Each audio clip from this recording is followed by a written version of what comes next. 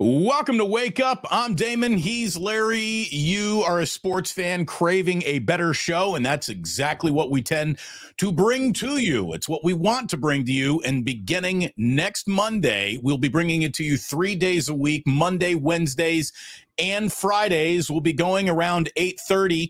Larry, we're going to have to start setting your alarm just to like 5 minutes earlier, and that way everything goes smoother and no one's calling you lazy. How are you, pal? Doing great. Happy Monday, February the 26th to everybody. Hope everybody's enjoying a Monday after a phenomenal weather weekend in the Bay Area, man. It was just absolutely glorious. Wasn't that great? I was over at the A's Fan Fest, put on by fans. I saw that. No support at all of the team. It was a beautiful day. Just a gorgeous day over in Oakland. Thousands of happy people, angry at their ownership, but very, very happy to be together. And it was a really nice day for the community. So I was in a good mood. I'm glad you were in a good weather, good mood, Larry. And we want to make sure Niners fans are going to be in a good mood. And for that, we need answers. And the answer is to this question: who is the next defensive coordinator? The search continues, or the announcement continues to be delayed, I guess, here, Larry. We've been all over the candidates. I think we've talked about them probably more than any other show out there. Who it might be, we both have that Bill Belichick pipe dream. We'll talk more about whether or not that is a pipe dream or not, or if this is coming from inside the house, if you will. From the wish list to the real list to the maybe not list, how are you feeling this is going to shake up? We both incorrectly predicted that we would have this answer by end of business on Friday, to the point where on Friday I thought, all right, if we're going to hear about it today, it's going to be like an unpopular choice. It's going to be Brandon Staley and it's going to be a Friday news dump. Didn't happen. It didn't happen, and I got to think that if they were going to hire from within, it would have already happened. Let me first shout out Pig in a Pickle, the title sponsor of the Krueger Show, as well as Underdog Fantasy, Marin Auto Glass, and our two new sponsors, Sharp Corner Sports Cards and Collectibles and ValleyHillRoofing.net, just for the month of February. We thank them for joining us, and we'll have more on all of our sponsors, and of course the links are in the description. And Damon, why don't you shout out your incredible sponsors as well? Ike, get yourself a sandwich at Ike's. You'd be happy you got a sandwich at Ike's. They're freaking delicious. They're available all over the West Coast. Get the Damon Bruce. You're going to want a Damon Bruce. So there you go. Get yourself to Ike's, and that's all I got right now. And we will be having this show sponsored, of course. If you're interested, reach out to me or Larry. The amount of views will be in the millions. So incredible exposure.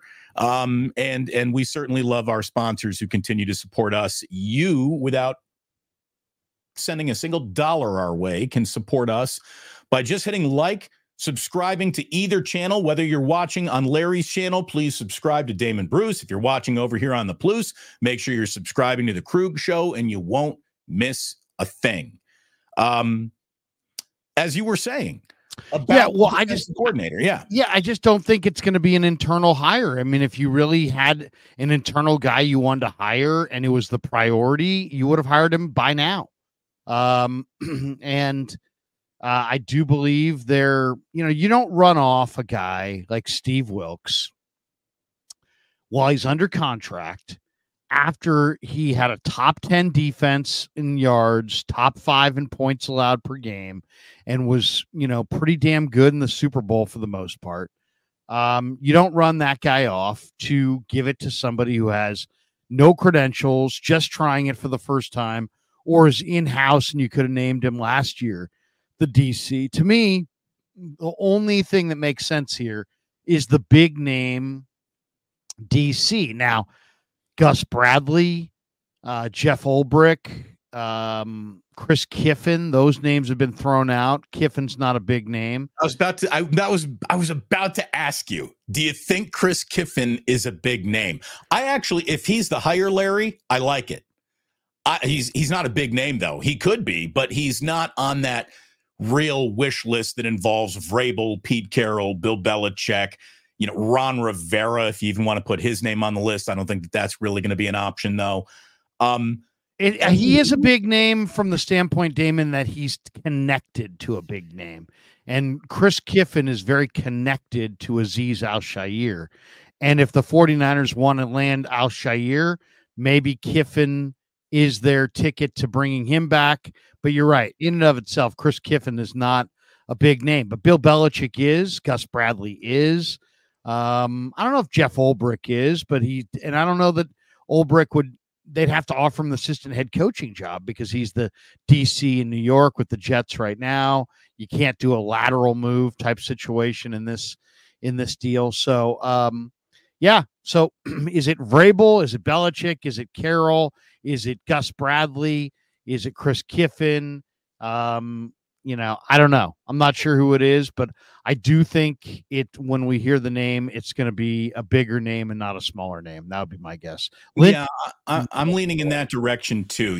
Any movie, Larry, any movie that involves a jury decision, there's always a scene in every movie that involves a jury where the lawyers are talking to their client and they go over, well, the amount of time it takes to deliberate is either working for us or against us, right? The amount of time this jury is out is a good thing or it's a bad thing. Which is it? Do you attach any good thing or bad thing to this taking longer than I think both of us expected it would take? Do you drift into it means they're already, knocking on a second door on choice B or C? Or do you think it's just a high-level negotiation and these things take time? As you said, there's no way they let go of Steve Wilks without a plan.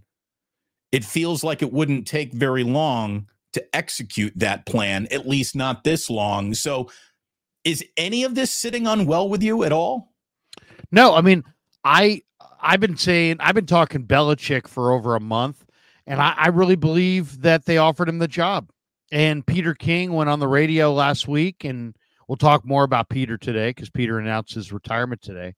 But he went on the radio locally last week and said, I wouldn't be shocked if Kyle Shanahan offered the job to Bill Belichick. And then if you're going to offer a job, like this, that's beneath Bill Belichick to Bill Belichick, but when it's also beneath him and also the far and away the best football job he's going to get offered to him this offseason, I think that you got to give him some time to think it over. And that's why I really believe Mike Silver's reported that word around the league is that they've just talked internally. Yeah, because I don't think if you're going to offer the job, like I believe it's been offered to Bill Belichick, I don't think you offer it to anybody but him. And there is no other candidate. And if you want to, you don't bum rush him, you give him plenty of time. And also this is probably a tricky financial negotiation because if I'm right and it's Belichick, he's going to get record-setting defensive coordinator money. So it is wild. It would absolutely be the biggest story in the NFL all week, outshining the combine itself. But I think the 49ers, I think it works, Damon. Why? Because of Bill's relationship with Eddie's ties to the team, the fact that this is the best job Bill could get. I think this is also a major check your ego moment at the door for both Kyle Shanahan and Bill Belichick, which is why I think it actually works. Because I think they both have to check their ego at the door, and at this point, I think, there's a lot of people like, oh, Kyle Shanahan would never do that because then if they won the Super Bowl, it would be viewed as Belichick helped get him over the top.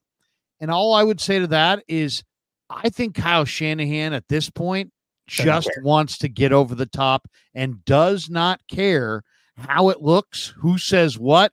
There were an awful lot of people in 1994, 1995, Damon. You were around in the market at that time, working at Sports Byline over with me and the great Todd Herson.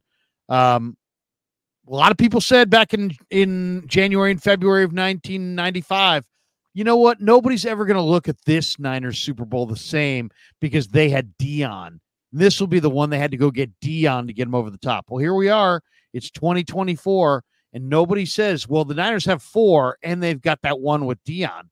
They say the Niners have 5.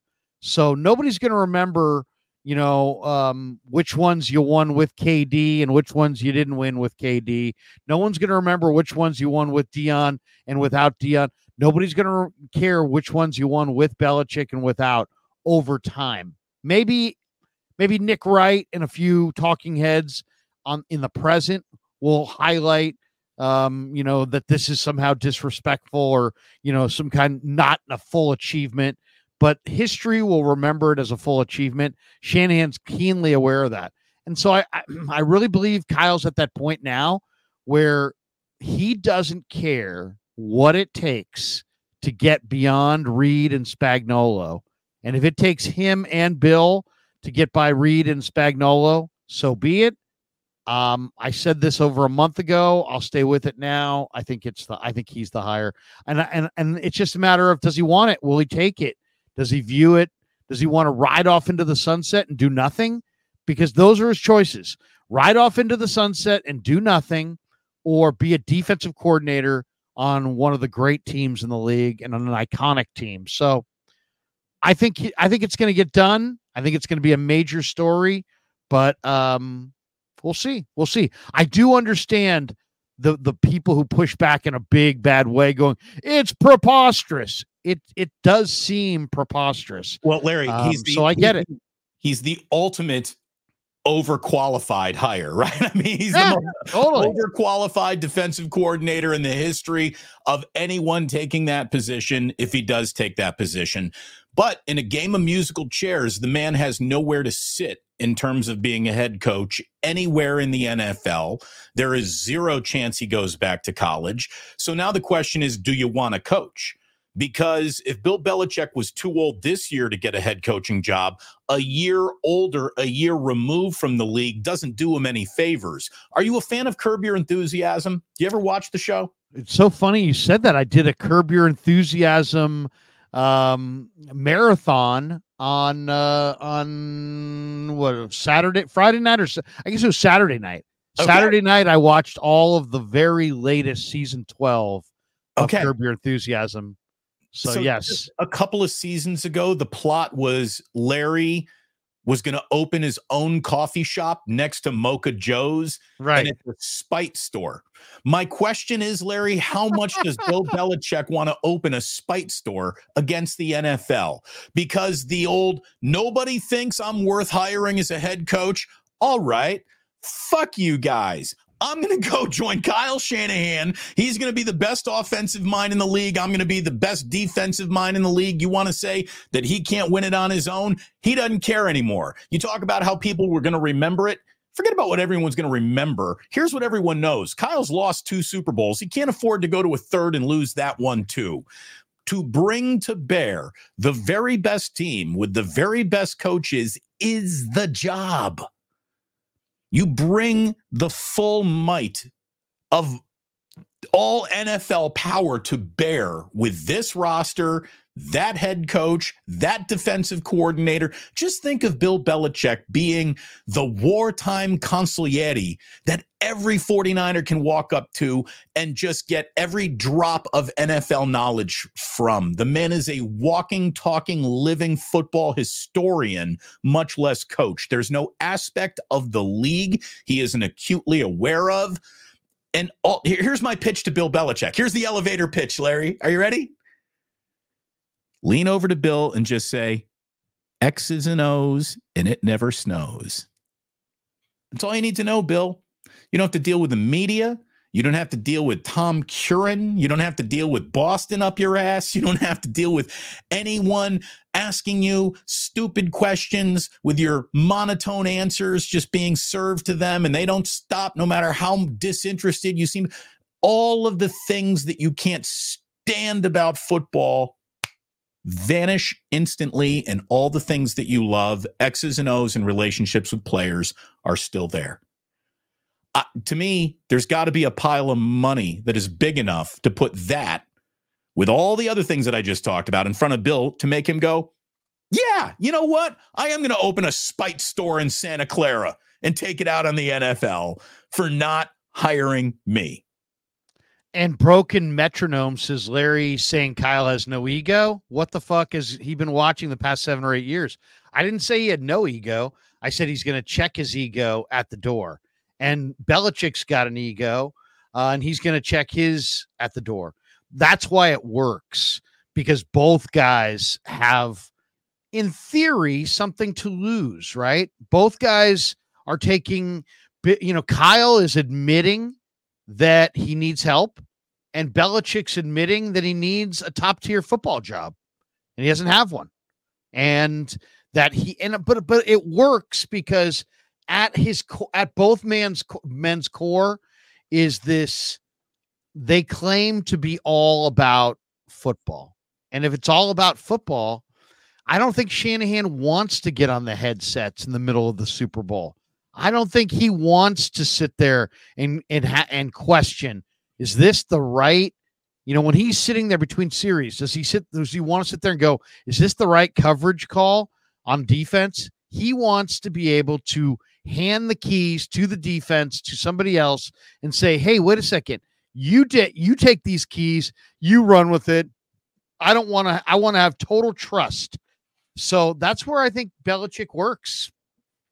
I really do. And the only thing is money. It's about money for Bill, because I shouldn't say that, but he made $25 million and Kyle's making like $14.5.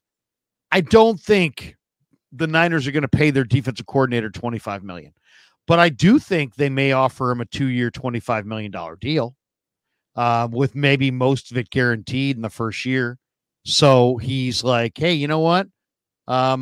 How about this? We'll offer you a $25 million 2-year deal, 20 in year 1, 5 in year 2, and you don't owe us anything if you want to ride off into the sunset. Therefore, he gets close to what he was going to make as a head coach this year, which is record-setting DC money, and you get your guy. And I think, it makes sense for Kyle right now. It makes sense for Belichick right now. And it really makes sense when you look at the 49ers roster, because Bill Belichick is a great defensive coach. They need to retool their defensive line, and they need to coach up their secondary. And that's really a big thing. I mean, you look at that secondary, they've invested in young players here. Luter, Jair Brown, even Mooney Ward's not very old. Hafanga's young. Womack's young. Ambry's young. Demo's young. I mean, they've got 6 or 7 young DBs. They probably need to draft a couple more in this draft. The other reason I think this works is the Niners, maybe you get a guy like Belichick to bring in Kyle Duggar with them, and or a Josh Oshie, I should say. Both those guys are exactly what the Niners are looking for, that speed rusher opposite Bosa and kind of the leader of their secondary. And I think they're both Patriots who played for Bill, and he might be able to influence one of them to come with. So I know it's crazy talk. I know it's over the top. But you know what? I don't think it's all that crazy. And by the way, MF has this one, Damon. Kawakami just now. Industry sources last week thought the 49ers would have been ready to announce a new defense coordinator by now, but there's, quote, obviously been a bit of a delay and some potential things to sort out. So we shall see. All right. You can make that go away. We don't need to see MF's a comment, but thank you very much. I think that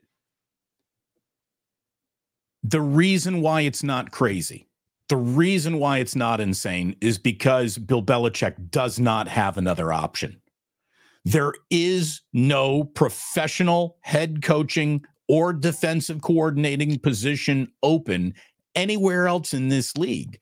So the question is simply this: Bill, do you want to keep going? Do you want to keep coaching? Is this sport so intertwined in your veins, in your blood, that you need it to feel normal? Because you know what would feel abnormal? Bill Belichick on a Sunday sitting on ESPN's NFL Live set, pretending to have a conversation that he gives a rip about actually having with anyone up there. That is abnormal. To me, I see Bill Belichick in a defensive coordinator position more normally than I see him just, hey, I'm another media guy. You know what I mean? Totally. I mean, he's not going to yuck it up on some panel. He's not going to, hey, Bill, make a great point about defense, but make it in 40 seconds because we've got to get a live shot with Jeff Darlington. No, he's just not, he's not doing that. I don't see him doing that. Kyle prides himself on being all football, that he's all football. And Belichick prides himself on being all football. And so in some ways, this is a challenge to both of them. Are you all football? If you're all football, then what do you care about who gets the credit? You just want to win. You just want to contribute to a winner. So I think there's a relationship there Kyle told me that before he watches Niner film, that he watches the Patriots. And I said, and this is a couple years ago, I said, because of Brady? And he's like, no, because of Belichick. So he watches Patriot defense every week to look for innovative and interesting defensive coordinator things. Okay. Kyle also told me, I think it was 2 years ago now, that, and I forget the context, but it was like he volunteered this. Hey, if I had a good defensive coordinator and Bill Belichick was available, I'd be smart to fire my good defensive coordinator and go hire Bill Belichick.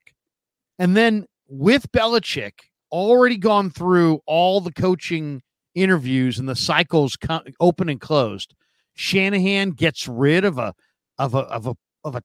defensive coordinator with experience late in the process without lots of options available, who has who is top 10 in total D and top 5 in points allowed. That's a major risk. You can't, if you run off Steve Wilks and you give the job to Daniel Bullocks, and Daniel Bullocks, who's never been a DC before, falls on his face and you waste a season, that's almost a borderline fireable offense. So and I agree with JJ Rader here, and that's why I have it on the board. He says if Bill Belichick wanted to spite someone, it would be the Patriots and Kraft. Bill would wait 1 year to see if Robert Saleh gets fired and take the Jets head coaching job and beat the Patriots. Don't think he wouldn't jump to that job, and don't think the 49ers wouldn't allow him to jump to that job in a year. But the one thing, JJ, you got to remember, Bill Belichick has coached every single season in the NFL since 1975. 1975, the guy's coached every year in the league. That's my lifetime. Yeah. That is my entire lifetime. I was born in 1975. So that Damon's got kids that are 5. I mean, I was 5 the last time Bill Belichick did not coach in the NFL. So to me, the more dramatic thing is to be like, is Bill not going to coach in the NFL this year? That would be incredibly dramatic. I'll tell you what would be even more hurtful to the Patriots is if the Buffalo Bills come up short again and Bill Belichick were to take that job with Josh Allen. Now, all of a sudden, the Patriots are officially worried. Look, yeah. The thing, though, about Belichick is the man is 71 years old. And, he doesn't get younger this year by not coaching. And if Bill Belichick was just a little too old, out of style, or whatever, wanted too much power to the galactic loser Atlanta Falcons saying thanks, but no thanks, I don't know if his head coaching prospects increase ever again. So this might be it for Bill. I mean, this really might be it. Look, sports are painful. When it's over, it's over. And it is sometimes painfully over. And so, again, does Bill Belichick want to open a spite store? Exact same scenario. Spite store certainly applies to Pete Carroll, who to come from Seattle to be the defensive coordinator of the 49ers would be an in-division kerfuffle, to say the least. the fact that he is from Marin, the fact that he has coached for the 49ers in the past, there is an awful lot of connection and tie there. Even though he is older than Bill Belichick, he's still got that young man joie de vivre about him. And again, Pete, if all you want to do is chew gum and yell at linebackers, this is a job for you. Yeah, it really is. Do you think Pete Carroll would be interested? If not Belichick, would I raise you a Pete Carroll, or at that point, are you going for much younger blood of Vrabel or take a shot on Kiffin? I don't think Pete works as well. Why? Not that he doesn't know the defense. He knows the defense that they run maybe better, but he's got a really close relationship with John Schneider. He's got I don't think for Pete Carroll to jump to the Niners at this point is scorched earth. Right. Come on. I mean, that's scorched earth. And I think that ruins his relationship with John Schneider. I think it turns the one city that he wants to love him forever against him. I don't know. I think there's more to lose than there is to gain there for Pete. I also kind of think Pete's kind of really wants to be done. I don't know. Maybe I'm reading that wrong. I would say, to me, it's Belichick 1, Gus Bradley 2. That's how I would see it. Oh, the Niners. Hold on, I'm sorry, but Gus Bradley's name that kind of is coming out of nowhere, at least from you and I talking about it. What leads you to Gus Bradley? Because he has coached, under Saleh or with Saleh in this defense. He knows this defense. He's in Indy. I think he's been a head coach. I think I think he's the kind of guy that would give. I think he's more likely to come than Vrabel or Carroll. And I think you could make him the assistant head coach. Well, and again, when it comes to working in the secondary, I mean, he coached the Legion of Boom, so he knows quite a bit about that. By the way, speaking of Legion of Boom, what a disappointing story to hear about Richard Sherman, who catches a DUI, which in the age of Uber is just 1,000,000,000% unacceptable. For someone who is so clearly smart, how can he be so stupid? What a disappointment for Richard Sherman. Well, it's just, I the one thing I always hated was people who used our platform to point out people who step in shit. It's a problem it's a societal issue. And I agree with everything you said as far as there's no real excuses. And it's just, but I don't like using my platform to be like, this person screwed up. Aren't I better than them? This person screwed up. Aren't I better than them? I'm not saying you're doing that, but there's a lot of people that do that kind of radio and do that kind of media where it's like, this person stepped in S and this is their worst moment ever. Let's do a segment on it and really bury him. When there is no other side to it. Ever. His worst moment is another well-documented moment that involved alcohol and mistakes being made. This is his, second suspected DUI? Again, you're not allowed one of those. You're certainly not allowed two of those. And in an age of Uber, dude, get your shit together. And this isn't about. I agree. This isn't about. No, being I know, but it's like I guess here's the thing. What a disappointment, because I really like Richard Sherman. I think that this guy could be. If he wanted to take that coaching path, he could be an incredible teacher of the game. What a guy! What a disappointment. I mean, it's just. I hear you. Yeah, I'm not trying to bury the guy, but it's absolutely pathetic that when everything that you ever needed to not get a DUI is a button on your phone, and you can't bother pushing a button on your phone, I do sort of put you into the. Go fuck yourself lane. I mean, I really do. It's inexcusable. I had a friend of mine who was killed by a drunk driver in high school. So this is a sort of a zero wiggle room issue of mine. So I can't believe he did that. So I hear you. there you go. Sort of a tangent there. Didn't even mean to talk about Richard Sherman. Just popped up because I said Legion of Boom. But you were talking about Gus Bradley. Probably not going to be Pete Carroll. Everyone is waiting around thinking it might be Bill Belichick. What about Chris Kiffin, though? Because I think Chris Kiffin, a guy who was in-house with the Niners, left. And I kind of like that, Larry. I kind of like the guy who, yes, I was here. Then I went on to do my own thing. And now I want to come back because I'm ready for this job now. I don't think it's a bad idea either to align the coach with the single best position group on the team either. And that might be these linebackers. So to have Chris Kiffin, who is a linebackers coach, come back from D'Amico's Texas team, the Houston team that was very impressive this year. I like it. I like his age. I like his youth. I've liked the fact that everyone who worked with him with the 49ers seems to have a glowing review, and they missed him when he left. I really think that Chris Kiffin is probably the most likely hire of them all. Well, it's interesting. He's, okay, so he played defensive tackle at Colorado State. And of course, his dad is Monty Kiffin. And Monty Kiffin was the DC of the Buccaneers when John Lynch won the Super Bowl. So there's a trust, between Kiffin and Lynch that goes way back. The question is this. The only time Chris has been a defensive coordinator was 2017 when he was at Florida Atlantic.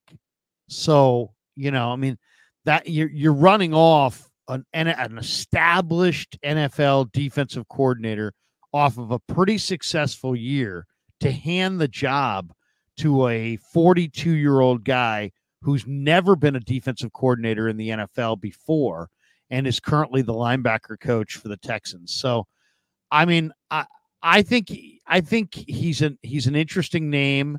It's obviously he's involved in a coaching family. Shanahan's involved in a coaching family. He's got every Kubiak who's ever been born to Gary and his wife has stopped by the Niners staff. So obviously he believes in football families and that kind of thing. And Kiffin would go along that line. But to me, even though I like Kiffin and I think Kiffin would make sense, especially if you're going to pursue Azeez Al-Shaair. Why? Because it was Kiffin who found Al-Shaair at Florida Atlantic and brought him to the Niners. The only thing that they need to get Azeez Al-Shaair back on this team is a plane ticket. That guy showed up to a playoff game. He wants to be back on the 49ers. Oh, no, there's no question. There's no question. But I'm not.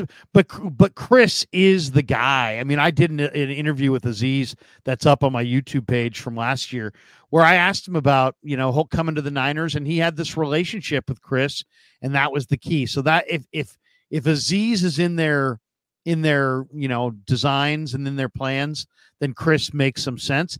But it's still a monumental risk to run off Steve Wilks for Chris Kiffin. It's not like you're sitting there. Wilks has greater credentials for the position than Kiffin does. So it's, I like Chris Kiffin. I think he would be a good fit for what they do, but I think I would say Belichick 1, Bradley 2, Kiffin 3, and then maybe Ulbrich 4. That's how I'd rank him. Brandon Staley, yes or no? No. I Brandon Staley defense either quit on him. Probably quit on him, really. I would say no to Brandon Staley. Yeah. Anyone who gets 60'd by the Raiders feels like a no, right? It feels like it's got to be a no. Feels like there's other issues there. Yeah. So there you go. That is a 35-minute opening salvo on the defensive coordinator situation that the Niners hopefully have ironed out by what? Wednesday, Thursday. They can't wait till Friday to get this done. It needs to happen because there's a lot of other things that are going to come up quickly on the NFL calendar, namely the combine and the draft. And you'd obviously like all heads together in the room thinking in the same direction before that stuff happens. Hit like, hit subscribe, whether you're watching on my channel or on Larry's channel. Make sure you're subscribing to the other channel, and that way you don't miss a thing. It is great to have you here. Wake Up is becoming a 3-day-a-week extravaganza starting next Monday.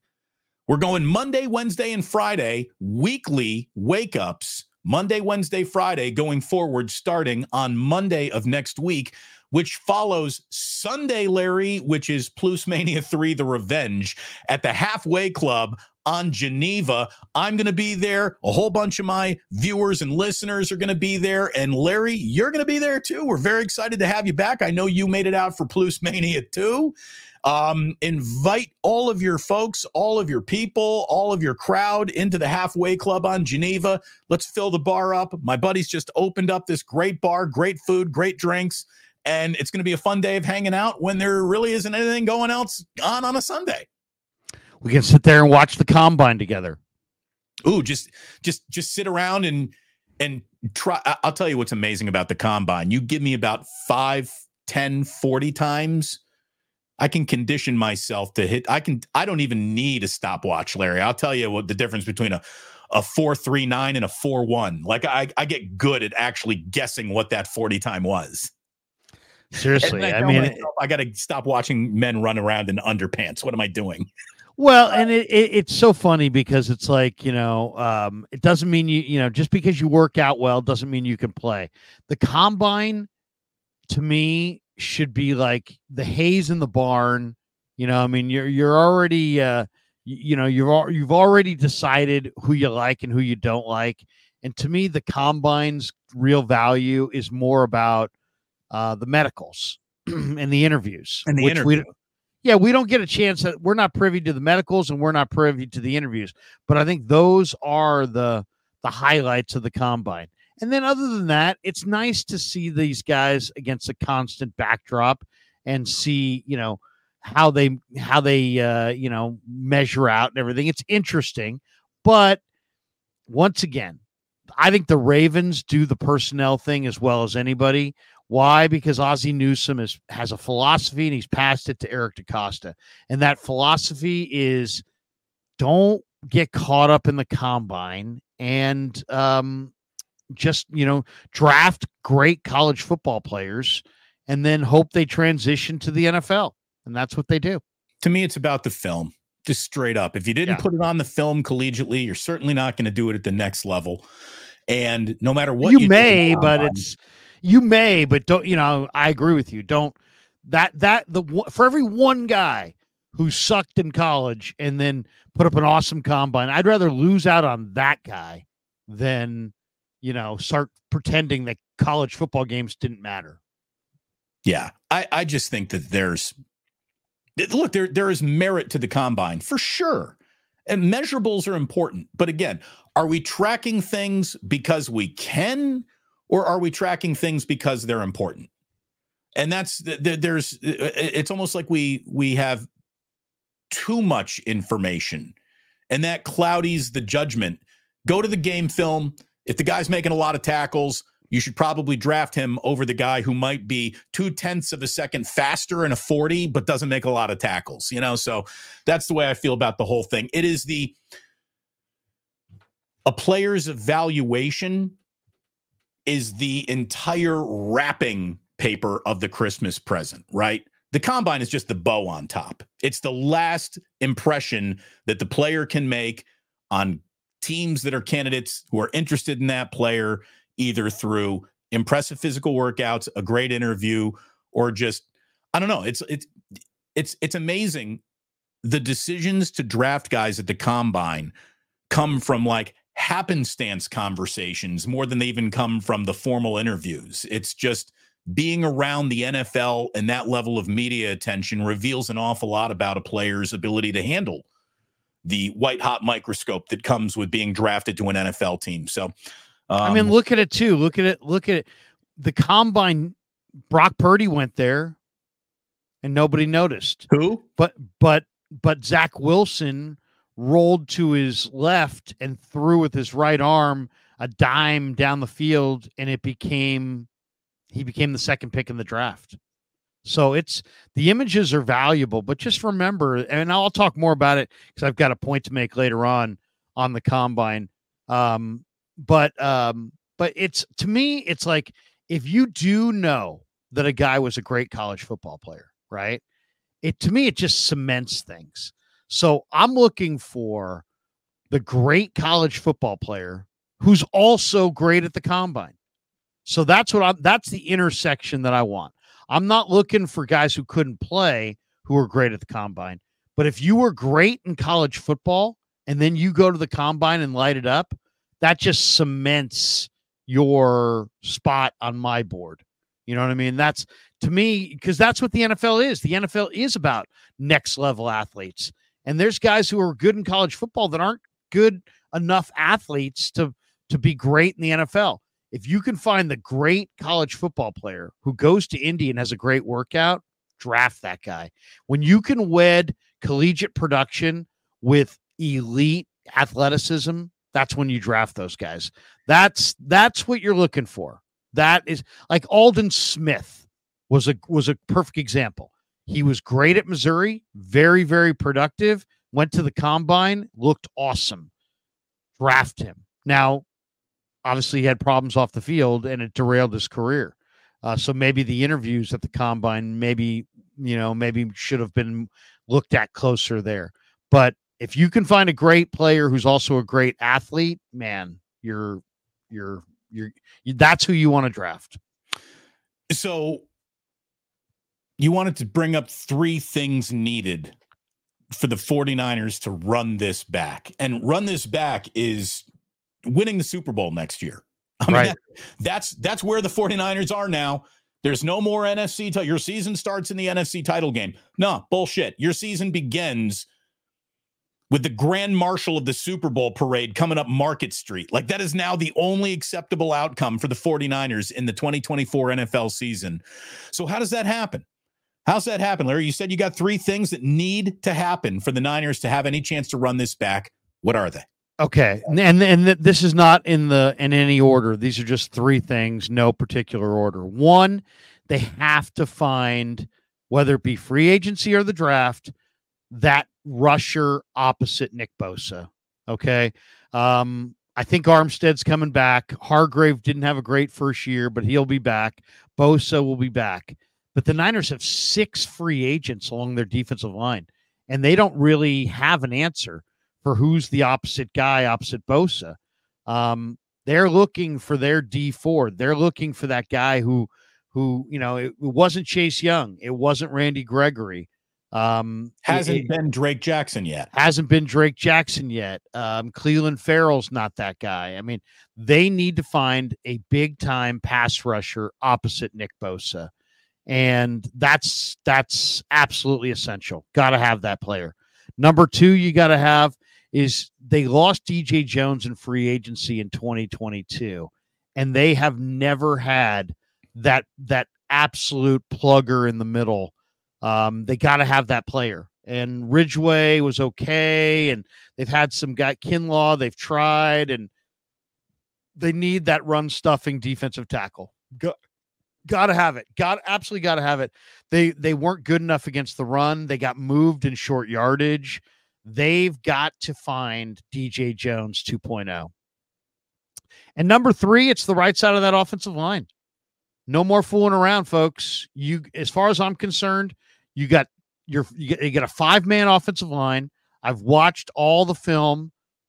Trent Williams is fine at left tackle for another year, maybe 2. Aaron Banks is the answer at left guard. Brendel's not the answer at center. Burford and Feliciano are not the answer at right guard. And Colton McKivitz is not the answer at right tackle. So you need to redo your offensive line with bigger, stronger, more dominant offensive linemen. I've studied a bunch of them. I've got some great ideas as far as how I would go forward with that. But it's the center, the right guard, and the right tackle need to be redone on the 49er offensive line. Now, they need to, find an extension for Ayuk. They need to find a linebacker to run with Warner. They need to find maybe one more corner, one more safety, maybe one more speed element, receiver or running back, maybe a replacement for Juice. And they have other needs. But the absolute offseason has to include a number 1 rusher opposite Bosa, a run-stuffing defensive tackle of note and a new right side of your offensive line. What do you think about Graham Barton, the kid from Duke? I really like him a lot, but I also wouldn't draft him in the first round because I think he's probably going to be a right guard. He's going to be a guard or a right tackle. I don't think he has left tackle footwork. So I think Graham Barton is potentially a left tackle down the road, but I think he's a mid-second round pick, and I wouldn't take him in the first round.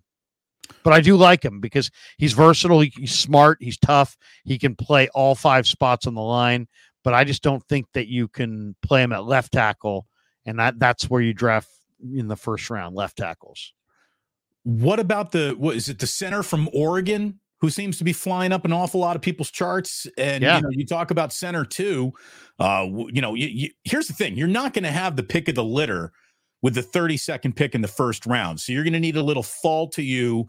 Somebody doesn't like the value there, so you end up getting it later in the draft, and maybe that's center. Yeah, I mean, the guy you're talking about is the guy's name's like Jackson Powers something. Yes, yeah, something like that. It sounds like an action figure. Yeah, and he's a good player. I mean, he's and I listened to a podcast the other day from Dane Brugler, and Brugler feels like he's Jackson Powers Johnson is his name. He's the number 1 center. He's probably going to go in the first round.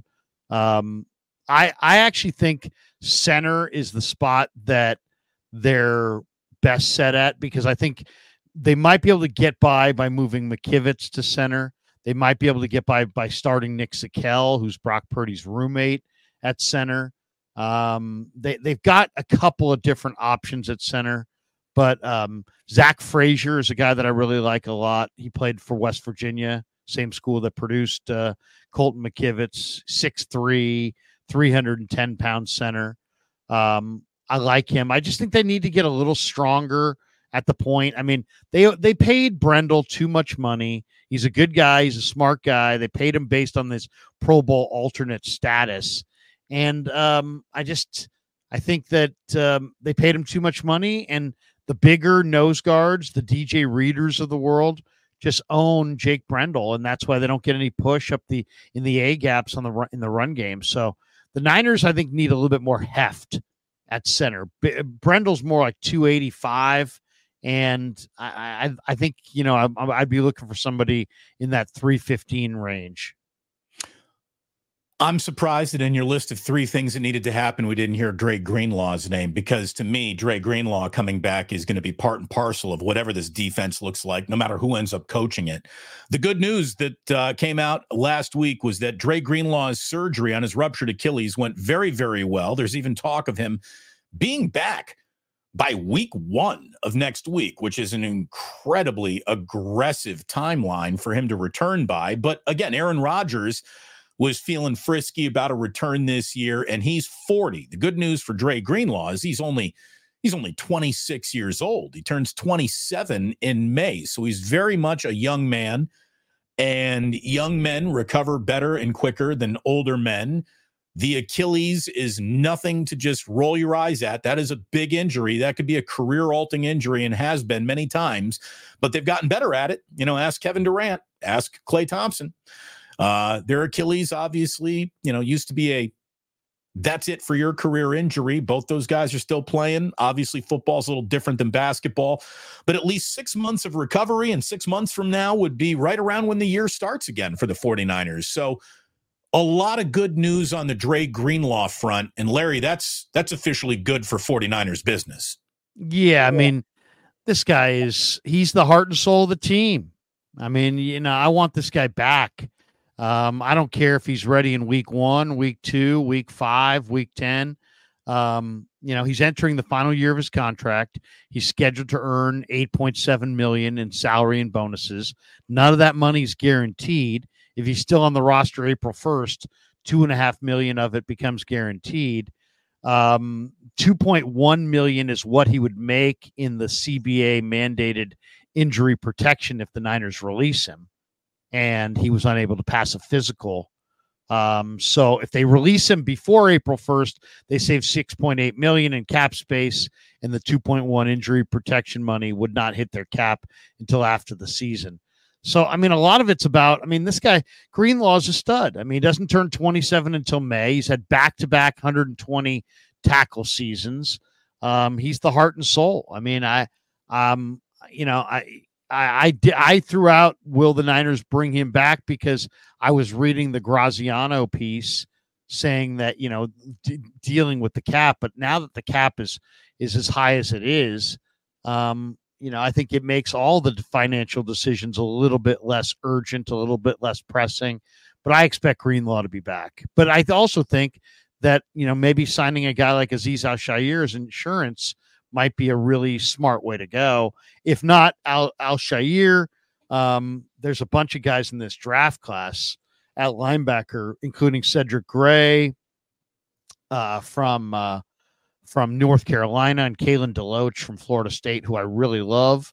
But none of those guys are Greenlaw. So yeah, Greenlaw is a major part of their team, and I would absolutely try to bring him back, even if you have to make some tough decisions to do so. Hit the like, hit the subscribe, hit notify, and don't miss a thing. Damon Bruce, Larry Krueger. Wake Up is going 3 days a week, Monday, Wednesday, and Friday, beginning next week, and we hope you plan on making us a part of your daily routine. The goal is going to be a show that is from like 8:30 to 9:15, a tight 45-minute to an hour-long show that fits into your morning, that fits into your lunch break, that is perfect on the ride home, when you're coming home from work, wherever you need us, you'll be able to find us, available on podcasts, and of course right here on YouTube as well. When it comes to putting a team together, Larry, there's more wiggle room than any 1 year over the last year in NFL history. The NFL salary cap explodes by $30 million this year. The cap for all teams will be $255.4 million. Adam Schefter says it's because all the COVID math has pretty much been settled, and the extraordinary media attention and revenue of the last couple of years has officially come to bear. And this is incredible. In 1994, the salary cap was $34.6 million. That's when the NFL was a mom and pop operation compared to what it is now. A $250 million salary cap. That better mean Brandon Ayuk returns, as far as I'm concerned. Like, right there is get the Brandon Ayuk deal done in that one move alone. That's the way I see it. Well, I mean, it definitely, I see it the same way. I mean, and this, I guess, so they announced that the salary cap is jumping, as you said, 255.4. It's up over 30 million. Last year was 224.8. Pelissaro tweeted out that the increase is a result of full repayment of all amounts of advance monies by the clubs and deferred by the players during the pandemic, as well as there's been an extraordinary increase in media revenue for the 2024 season. So that gets the cap up. Everybody thought it was going to be around 245, 250. Instead, it's 255. Yeah, I mean, this makes it so that you can do a few more things if you're the 49ers and you're not quite hugged up against it. You don't have to make such crushing, crucial decisions, and you can kind of look, run it back this year largely with, when I say run it back, I mean, you don't have to move off of Ayuk. And yet I still think that it will be interesting to see. I still don't think it's a slam dunk, that Ayuk is back. Why? Because it's pretty clear that Justin Jefferson wants to reset the receiver market. And it just seems like there's always teams that have a hard time paying receivers. We saw it with A.J. Brown. We saw it with Devontae Adams. We saw it with Tyreek Hill. I think it's likely the Niners re-sign Brandon Ayuk, but I won't say it's for sure.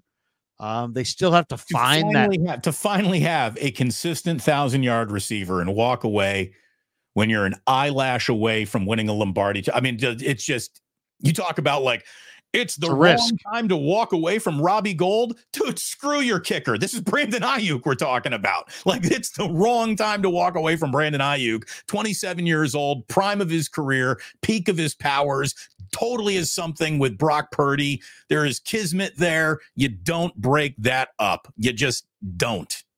I hear you, but you're also talking about a receiver who you would be paying, if you paid him what he's worth in the open market, you're paying $50 million to two wide receivers. You're dead last in the NFL in pass attempts. Well, but you shouldn't be more then, right? You should. Okay, but you also just played three playoff games. You just played 3 playoff games where Brandon Ayuk got 3 catches in each game. So you got to start utilizing this guy a little bit better than they have either way. I mean, I agree with all of that. The fact that you can throw some serious man coverage on Ayuk and Debo and have so much success with it is another show. You know, that's something that Steve Spagnuolo found out too. You press these guys hard. They're not who they hope to be in a lot of these games. But I still think he is, whatever Brandon Ayuk might be to the league, I don't know. What he is to the 49ers is their best wide receiver by a full-on country mile over Debo Samuel. So I wouldn't say goodbye to a guy like that for several reasons. But you have to, it's a negotiation. I mean, you have to see. I mean, I have no idea what he's asking for. If he wants, I mean, you never know. I mean, there's talk that Justin Jefferson wants to redefine the wide receiver market. What if he redefines it at $35 million? And what if Ayuk says, I want $35 million a year? I'd be like, you ain't Justin Jefferson, kid, so calm down. You're not Tyreek Hill. You're really, really good for who you are, but you ain't quite them. So let's get back to reality here and talk about how we can make this work for you with guaranteed dollars that make everybody walk away happy when it's all said and done. Yeah.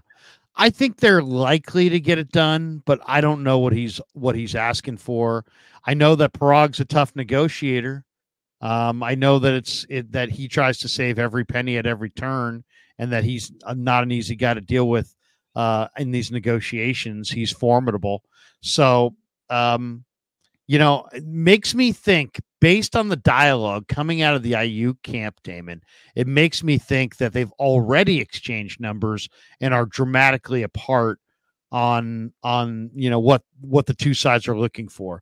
Otherwise, I don't think I would have heard Ayuk's, brother and sister coming out saying, this is he just played his last game in San Francisco and he wants to go to Vegas and he wants this and he wants that. We'll see. I would say this. I would be prepared to go either way. If he wants some ridiculous $35 million a year, some crazy amount of money, and I don't think he's worth it. Yeah, there's a walk away. There's a walk away. And there's so many receivers out there, both in free agency and the draft, that you could walk away. I mean, when I say walk away, you don't have to do anything right now. You could roll this into next year. Now, you got to have a conversation with him, because the last thing you want to do is make an internal decision to deal with this next year, have him not be on board, not working out. But I'm not in a rush to move off of Ayuk either, because you could make an argument that Ayuk has the best relationship on field chemistry, if you will, with Purdy than any of the other receivers.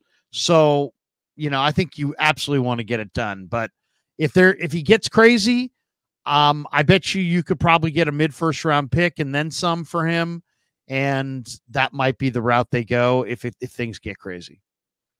I just know that it's hard being a wide receiver for Kyle Shanahan. Brandon Ayuk has finally mastered this very hard task, and not only would Brandon Ayuk's absence hurt the passing game, I think it greatly affects the running game as well. So I really do hope that they can bring him back. And again, with the salary cap increasing to $255 million, I hope that they can get it done. There's two things about that number that bother me, Larry. Number one, that the NFL has had internal layoffs. Like, how are you growing the cap by $30 million a team and laying people off internally. That is corporate greed at its most savage, disgusting level that bothers me to no end. Secondly, if you're going to go to 255 million, just go to 260 and grow the game day roster to 60 players. A couple of $1 million, Larry, is exactly how you take care of the back end of your roster. That's all you need. We're talking $500,000 a year players at the very back end of your roster. And to me, little more continuity, larger rosters, more guys practicing. For now, a season that includes one more game than it probably even needs or should. We all know that the NFL is never going to give back that game. As a matter of fact, how many years will it be? Another media deal before they even ask for another one? To me, consistency and continuity would be so thoroughly addressed if they would just grow the roster to 60. Football would be better. Better football means more people watching. Rinse, wash, repeat. This is how you make more money in the long run with a better product. I'll go beyond that. I'm a believer that the NFL brand is so strong right now that they are leaving huge money on the table. Football needs to be year round. And you can't play football year round with one team of guys. And yet the structure and the marketing and everything that you have in place, I think someday we're going to look back at 2024 and be like, remember those cute old days where the Super Bowl would happen and then there was that off season thing and then there was no football and we watched other sports. Oh yeah. Oh, those days are gone. I really think that football's minor leagues would outdraw baseball's major leagues. Well, football already does, right? Football's spring league would beat spring sports. Football, if it was tied to the NFL. And what they ought to do is grow the game by even more than that as far as the rosters. And then have an off-season minor league, spring league that's like, whatever, 6-10 weeks long, whatever it is, and have a spring league with a total proving ground for the Trey Lances of the world, for the coaches, for all the different people that they want to give reps to. The young announcers, the young coaches, the young executives, the young players, the developmental league. You want a G League. You want an NFL G League. I want NFL Europe in America. And what I want is I want the Niners minor league team wearing the Niners colors to play the Raiders minor league team wearing the Raiders colors in the spring with players that those teams own. And that right there would outdraw San Francisco Giants baseball. It would outdraw NBA playoff basketball. It would outdraw the NCAA tournament. Well, hold on. The tournament's still a big deal. I don't know if you're outdrawing that, but you would outdraw it locally. I'm talking about locally. I'm not, nationally, you're right. But I'm saying football's so big. There are people like I'm a football fan, but I'm a basketball fan.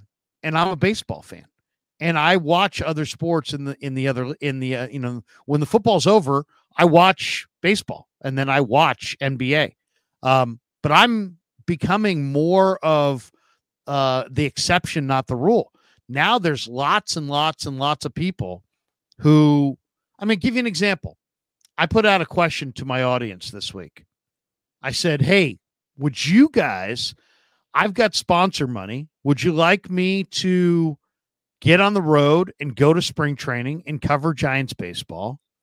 Or would you like me to hunker down in my studio here in Walnut Creek and cover the combine and cover the combine and free agency in the NFL?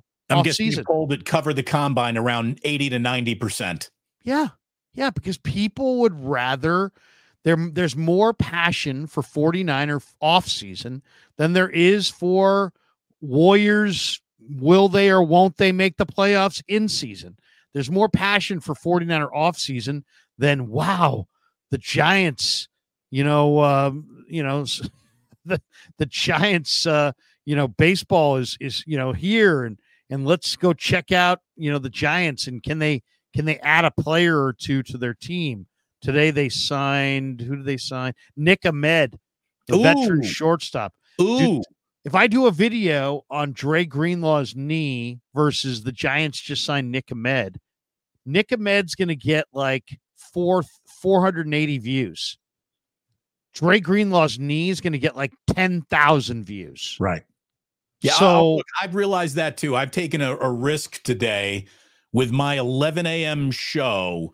My thumbnail is Warriors based, which is probably going to nuke that audience before it even begins. You know what I mean? Because it's just not hey, this is football. Come and watch football. I'm going to be talking about Curry and the Warriors and the Nuggets last night. And I had a great show the other night, Damon. You know how I get together with my basketball crowd. Yeah, I watched a little of it. You had you had a fraction of the audience that Cyrus was in the house. Yeah. Frank Red, Carl Foster, all the guys. We had some great dialogue. Went on for a couple hours.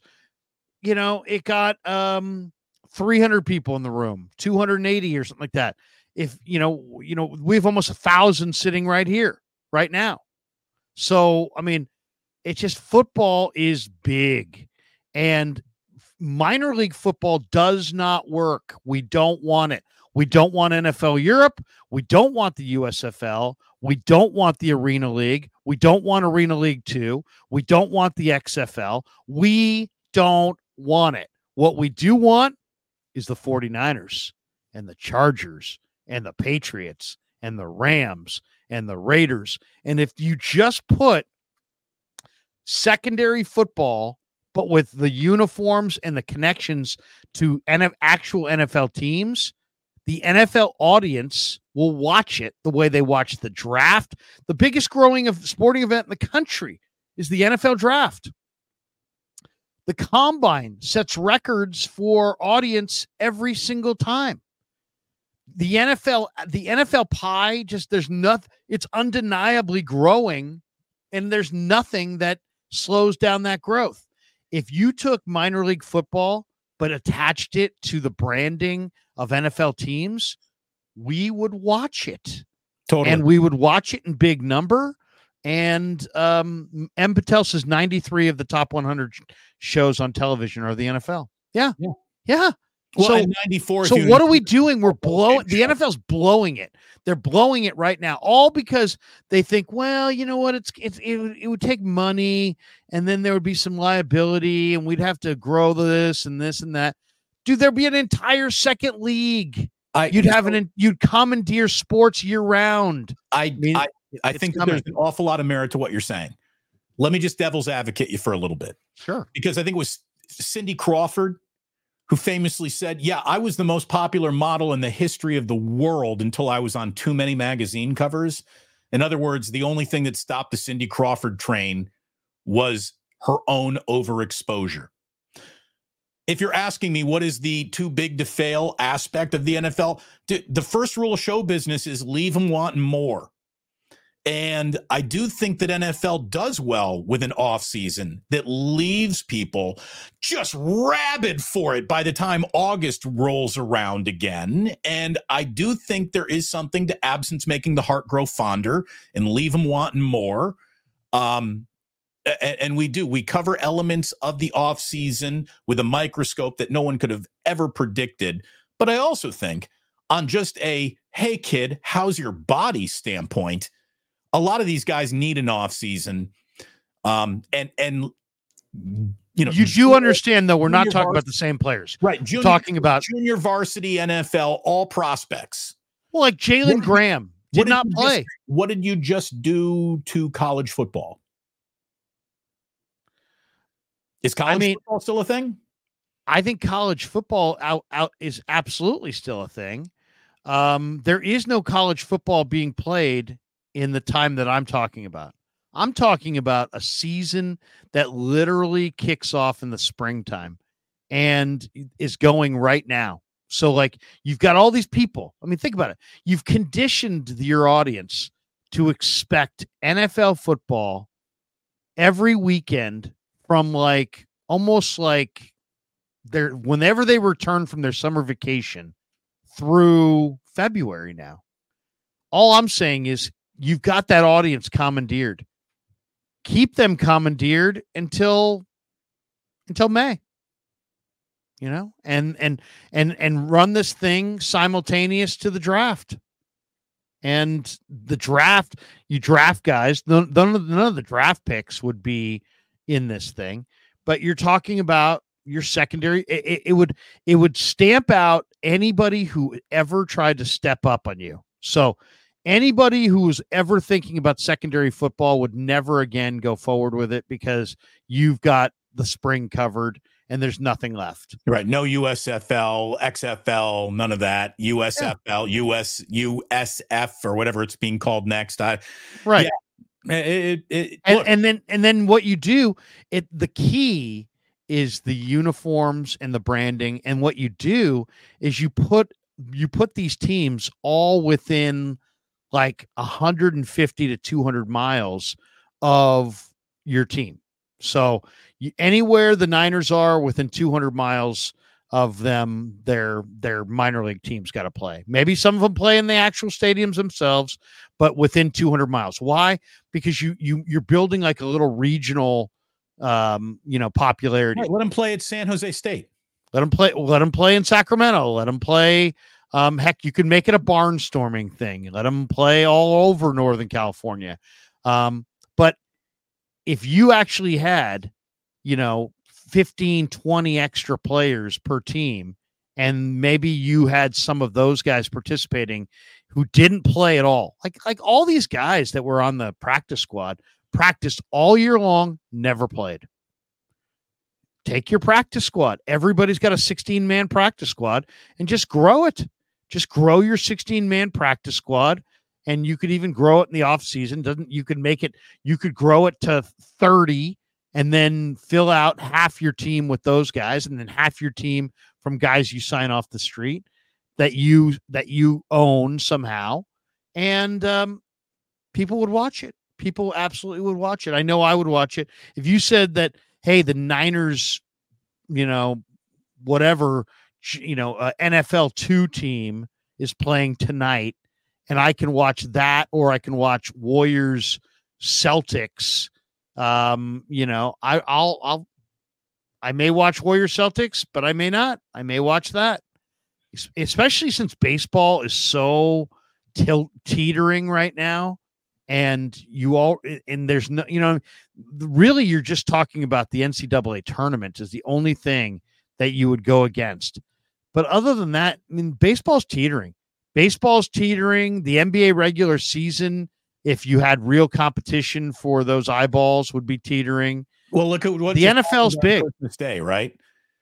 Christmas Day used to belong to the NBA. It fell on a Sunday this year. So here comes the NFL, and the NFL blew it away. Eviscerated the NBA's normally robust ratings on Christmas Day. So look at the All-Star weekend for the NBA. It had the lowest ratings ever. Oh, wait a second. Until last year. Last year was the lowest ratings ever. So nobody cares about that event.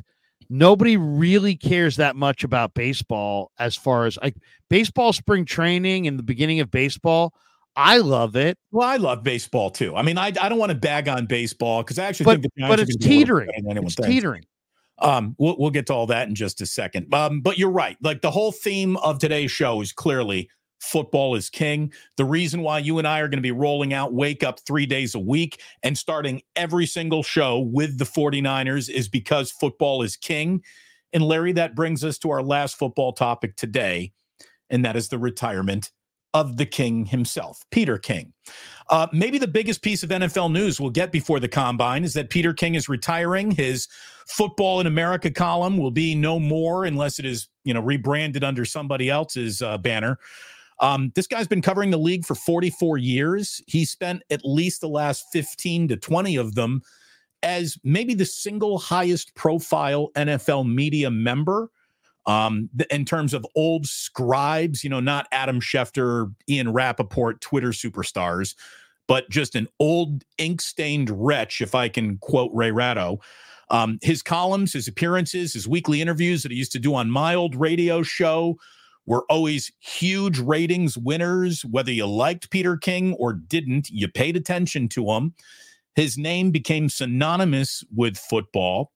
He did about as well of a job as being a company guy and calling bullshit on the league when appropriate. He was never perfect, but he was pretty good. He straddled a tough to straddle fence very well. He's a Hall of Famer. And at the age of 66, I'm sure he's still going to be around the game somehow, some way. But as a weekly columnist, he is now done. And all I can say is he's done it well. He's done it very, very well. He had a level of connections as a reporter that no other journalist, I think, is ever going to have around the NFL, Larry. His Rolodex, the fact that he was around the league when it was a mom and pop league, gave him a level of access that now if you're coming in to cover football, you are running into the biggest corporate entity in America and things done changed. So there's never going to be another Peter King. And I salute him on an incredible career. Great guy. Has great enthusiasm, natural enthusiasm. And I would say to any young person observing this, trying to make sense of why was this guy so popular? Because he had optimism, yet he's nobody's fool. He had intellectual curiosity, and he had a thirst to know more. And that's really what it's about. I mean, as he thirsted to know more about the game, he shared it with the rest of us. He didn't just, I'm going to sit down with Kyle Shanahan and I'm going to go, be in the Niner war room. I'm going to tell you what I gleaned from being in there. And the guy's awesome. He's 66 at this point. He worked at the Cincinnati Enquirer. He later worked really young, by the way. 66 is young, man. I'll be 66 in a little while. Well, here's a little the thing. Of a while, but the average lifespan is what, 72, 77, something like that, somewhere in there. That. It actually got worse in the last few years. So so let's just say he's got 10 more years on the planet. I mean, he may have 40 more years on the planet. You know what I mean? There are people that live past 100. But let's just say he's like everybody else and he lives to 76. Do you want to? I mean, I know there's the old saying is, hey, if you stop, working, you're just like kind of waiting to die. And I know, but I mean, if you really have a full, rich life and you have children and you have grandchildren, I don't know. I mean, I'm going to be, I'm 54 and it's like, I think if I did this for 10 more years and I was 64 and I was lucky enough to make it to 64, I would want to spend the last 10 years just, enjoying the back nine, playing a little golf, playing with my kids. Hey, Damon and his wife want to get together and their kids just got back from college and man, let's go have a few beers over at Damon's house. Right. Hey, I'd like between you and I covering football on just Sundays or 7 days a week, like we try to do now. And yeah, I mean, it helped. So Peter King wrapped up with this, Larry. I think that this is a very powerful paragraph and it speaks to everything that you were just talking about. And I'm sure you agree with this and have made choices that this will resonate with you, and it certainly is resonating with me. Quote from Peter King in his goodbye column. To do this job well, you have to have some selfishness in you, and you've got to miss time at home, lots of it. I don't feel great about lots of those times, but I don't regret them either. To do this job well, it's a fact that some things in your family will suffer. Also, all three male members of my family, my dad and my two brothers, were dead by the age of 64 before ever even experiencing retirement. And my buddy, Don Banks, he died at 57 in a Canton hotel room in 2019. All of it matters. And I just think Peter King looked at his own life, his own family, his growing children that he wants to be around more. He looked at the cautionary tale of Don Banks, again, who, sadly passed away in a hotel room, not surrounded by family and friends. And mortality, when your friends start passing away, it gives you a different perspective. And even though Peter probably had 4 or 5 really good more years in him, he just said enough is enough is enough is enough. And that's a choice everyone has to make. I also think that, and then I don't know Peter, I haven't talked to Peter, but I've interviewed Peter, but I haven't talked to him off the air about any of this. But he recently overcame double pneumonia, and people die from pneumonia. And maybe he, the overcoming double pneumonia, it's a young man's game, man. You're getting on flights, you're getting off flights, you're going from this climate to that climate. It's difficult. I'm sure he can observe from being at home, but as he said, to really cover it well, you got to be on the road. And, I'll give you an example. I went to Vegas for the Super Bowl because I wanted to cover it, but I also made sure I got the hell out of there, and I got to sit on the couch next to my 14-year-old and 17-year-old on Super Bowl Sunday and be able to share it with them. And no offense, I enjoyed sitting next to you in New Orleans for the Niners and the Ravens, but you know what? Now that I'm 54 and I've got, a couple kids that are almost out of the house, it makes me kind of cherish the time that I still have left with the ones that are still in the house. And so I totally understand where he's coming from. But I really think maybe the double pneumonia that he had recently kind of maybe changed his thinking, because he seems like a lifer. But, man, when you're sitting in that spot where you're like, man, this could be life and death, it makes you wonder, how many things would you do, and how, it's about quality of life. And, I'll tell you what also is going on there that helps make this a choice for Peter. He cashed out. He was making an awful lot of money. The amount of money that 95.7 The Game was paying him for his weekly appearances was an awful lot of money just for making a half an hour long phone call once a week. He was making tens of thousands of dollars on just 95.7 The Game. So what's he making by hopping on Cowherd? What's he making by going on NFL Network? What's he making by going on NFL.com, TV, Sports Illustrated, all these things, Football Night in America? He made millions upon millions of dollars. And I'm going to tell you right now, after my millions upon millions of dollars, it's going to be peace. We're going to do it my way from here on out. So good for him. Good for him. The guy's just very good at what he did. Universal respect was pretty much given to him, and he will be missed. He was a great storyteller. Like you said, he had a passion for the game that he shared. He never stopped loving the game. Again, I'm not trying to bag on Ray at all. And Peter King loved Ray Ratto and vice versa. And Ray doesn't even like a lot of people. But Ray, at the end, you could tell he fucking hates sports. Ray is just had it with everything. He's as cynical as hell. Nothing is here for just fun. He hated it all. I could feel it sitting across from him every day, how much he hated sports. Peter King is not that guy, cut from a different cloth. So he will be missed for sure. Finally, last football topic of the show today here, Larry. Again, our tight 45 minutes has already grown to something much bigger than that. I knew it would. Did you see the Cam Newton video? Like 4 dudes trying to jump Cam Newton. Let me tell you, and when we were in Las Vegas together, I was at the Club Shay Shay party, and I walked past Cam Newton as he was walking in. On the list of guys to not fuck with, Cam Newton better be in your top 10. He's approximately the size of a door frame. He is gargantuan. You have they didn't just give this guy an MVP. He earned, he is a monster. And he had 4 dudes bouncing off him. All the meanwhile, he's wearing like a Hogwarts hat, and it doesn't even move off of his head. Dudes are bouncing off. I don't know what happened, what caused it, what the deal is. but a group of 4 dudes tried to rush Cam Newton, and he basically threw them off like a professional wrestler in a battle royale. It was unbelievable. Yeah, I mean, good for Cam, I guess. I don't know. I did see the video of it.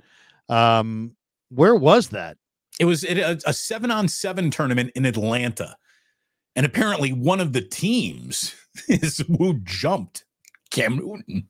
I don't know why. I don't know how. I don't have any background on it. But having just shared personal space with Cam Newton, and somebody is saying here, Caveman says, size is nothing when fighting. Yeah, bullshit. Okay. Size and weight absolutely matter when fighting. It's not the end all be all. There's an awful lot of damage that can be wrapped up in small packages. You put the same skill that you have in a small package in a bigger package, it doesn't become less dangerous. Okay.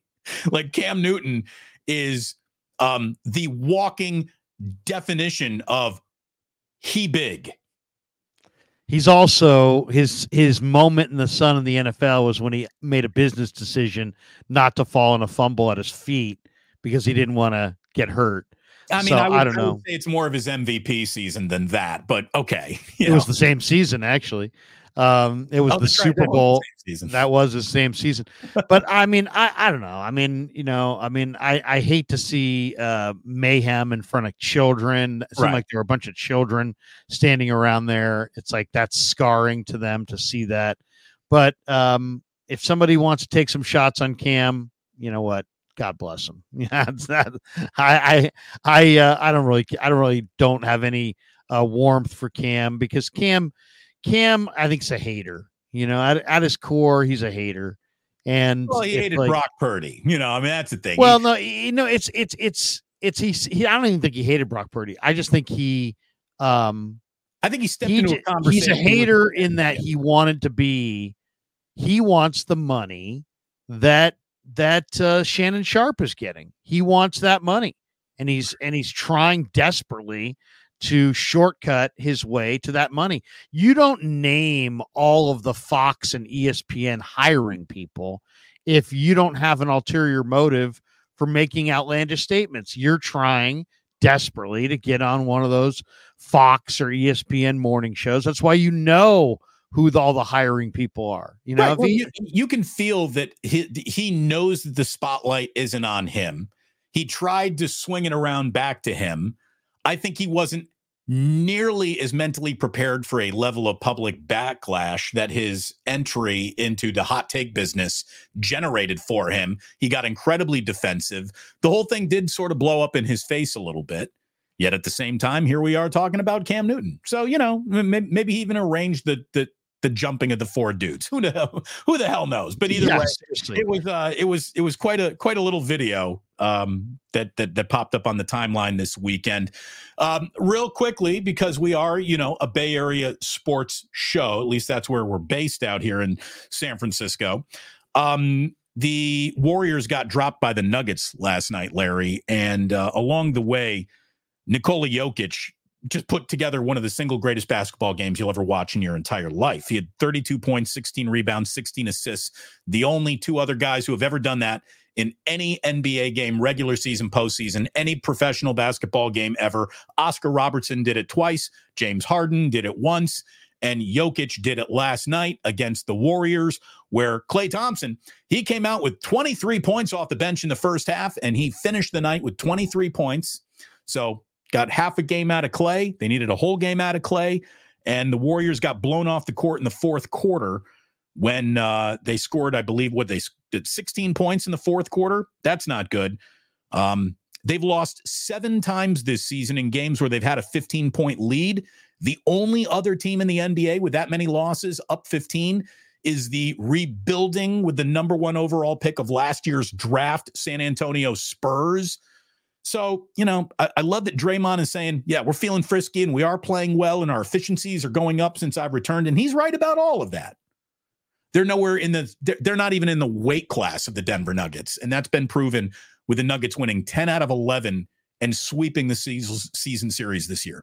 Yeah, I mean, these people that were saying that the Warriors could win the title, I mean, my God, dude, check yourself into drug testing. I mean, my God.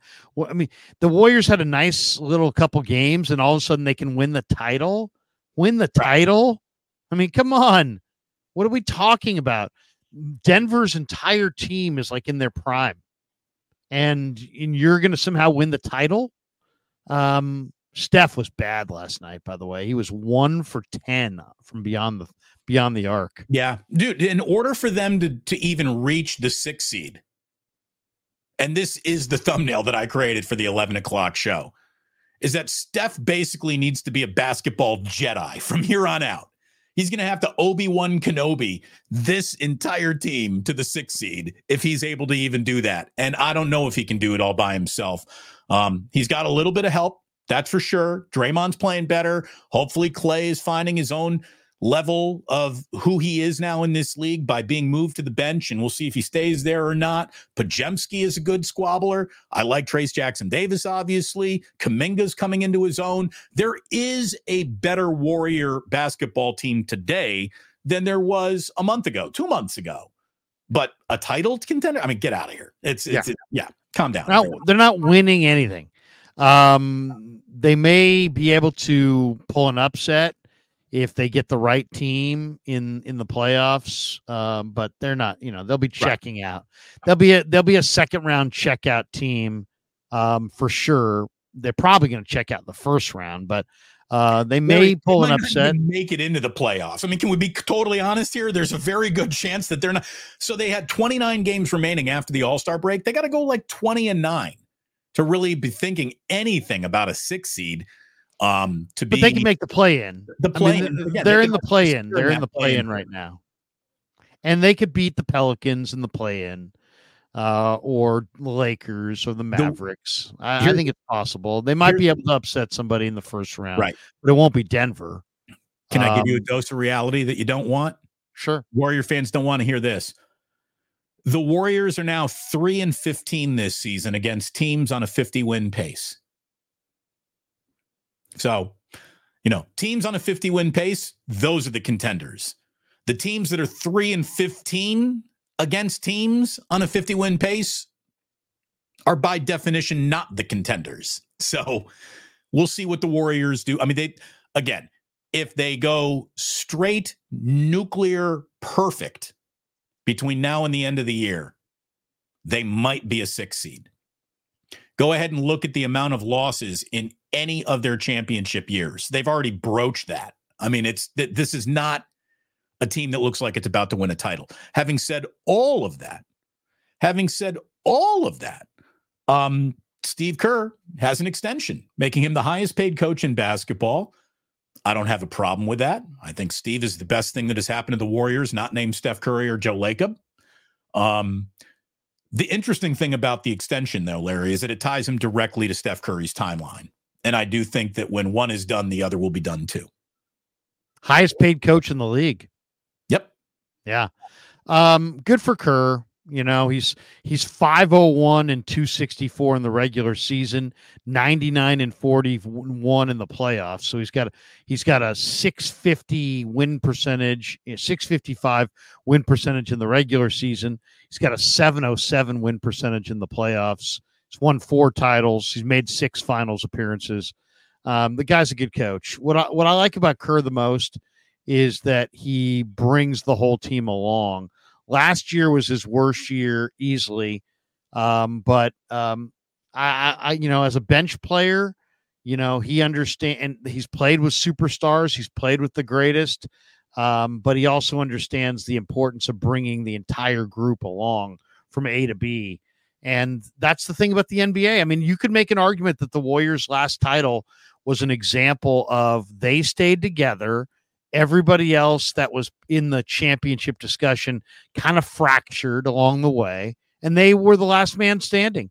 And who knows, they may be able to get one more ring on that same kind of let's keep everybody pulling the rope in the right direction. But good for, I mean, it was a great hire. Imagine if Steve Kerr, instead of taking the Warrior gig, had taken the Knicks gig. That's the thing. I mean, that was the other thing. I don't know if you saw that, but Mad Dog said that he's talking about Curry the other day. He's like, he's a nice little shooter. I mean, it's like talk about a hypocrite.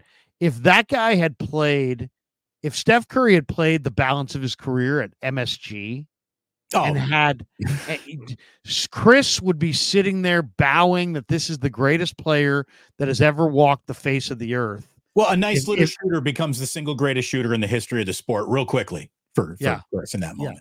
I mean, I love Chris, but I mean, if Steph had played in New York, the level of the love for him, he would be like the greatest player in the history of the league by far. And instead it's like, he's a nice little shooter.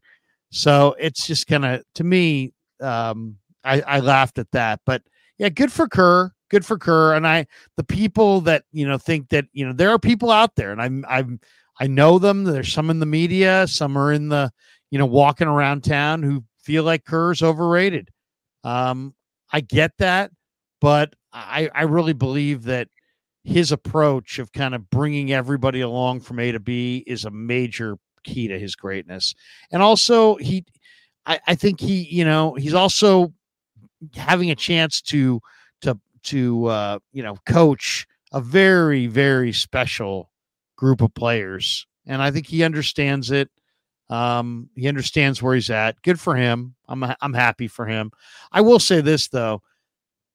Joe Lacob is an interesting guy, and I'm not there are people that want to say that he's the greatest owner in the history of Bay Area sports. I'm not ready to go there yet. I got to see where it goes from here, because his fascination with trading for LeBron and his we're never going to take a step back approach to, winning, I just don't think is very realistic. I mean, I hated the idea of bringing in LeBron. Two, Joe just seems so, I don't know. He's weird. It's like he's obsessed with winning, but then he also wants to go to he's also kind of has this soft side where he wants to go to the finish line with Clay and Draymond and Steph. And it's like, I don't, which is it? I don't know. It's like, it's almost like the two sides of Joe Lacob are going to fight each other at some point, because he loves the idea of going to the finish line with these guys, but then going to the finish line with these guys almost guarantees that you won't win a title for a long period of time. And he seems so intent on winning another title, that, I don't know. I'm not sure what to say about Joe. I feel like he's showing his youth as an owner by wanting two things that really don't align.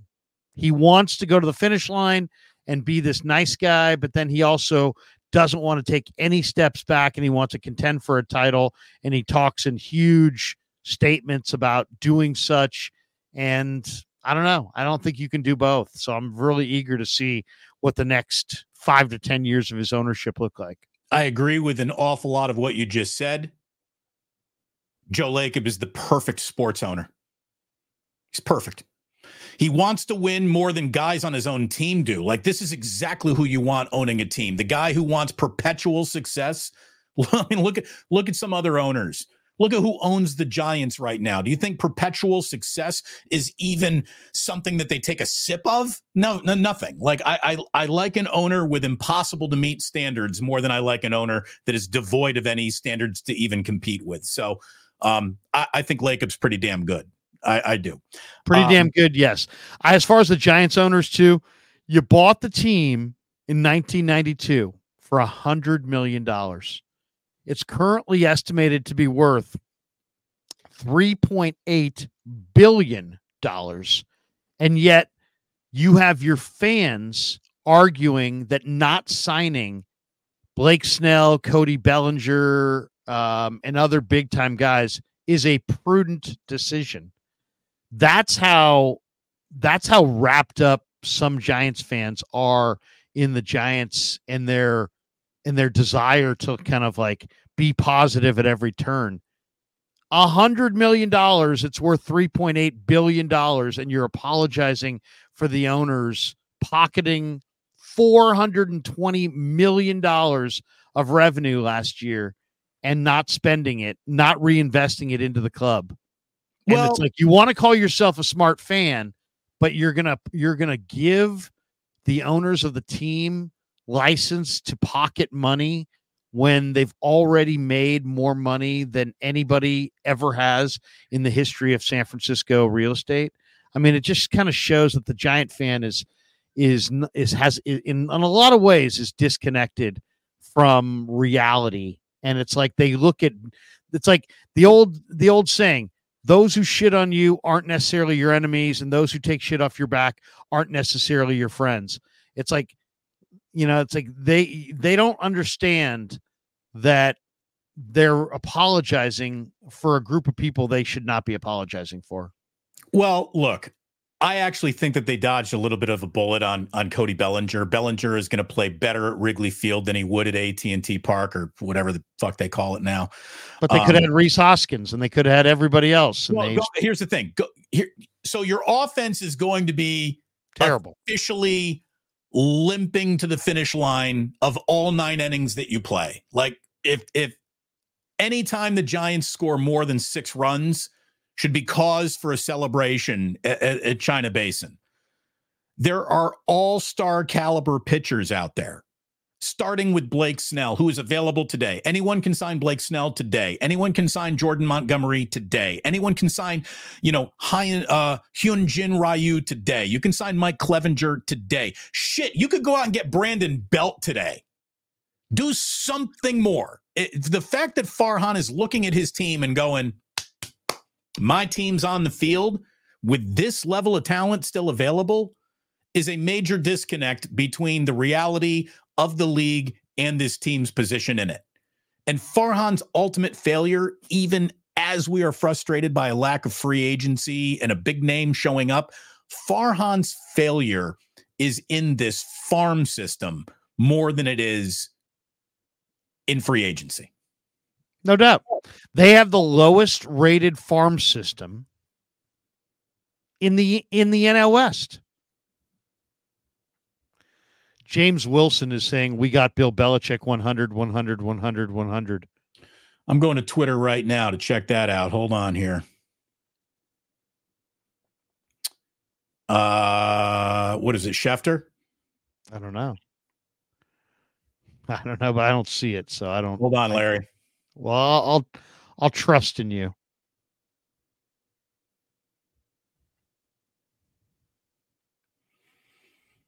Adam Schefter has not tweeted anything in the last 2 hours.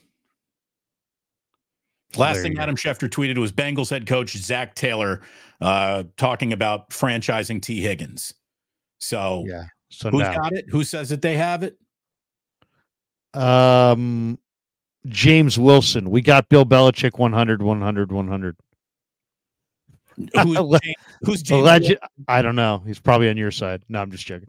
I'm just joking. He's not. He's officially yours, Larry. He's officially mine. Wait a second. We got Copenhagen interpretation. Ban him, Larry. He's trolling. But Kittle Karn 88. Is that worth a ban? Is that Adam worth a ban? Schefter just announced. What did he announce it on TV? Hold on a second. Hold on. We certainly can't wrap up the show until we know what is going on here. And I have one point to make on the combine too that I still have to make. Oh, but I tell you what, Larry, while you make that point, let me do a little research here. Yeah, go ahead. Okay, so I'll be watching the combine, right?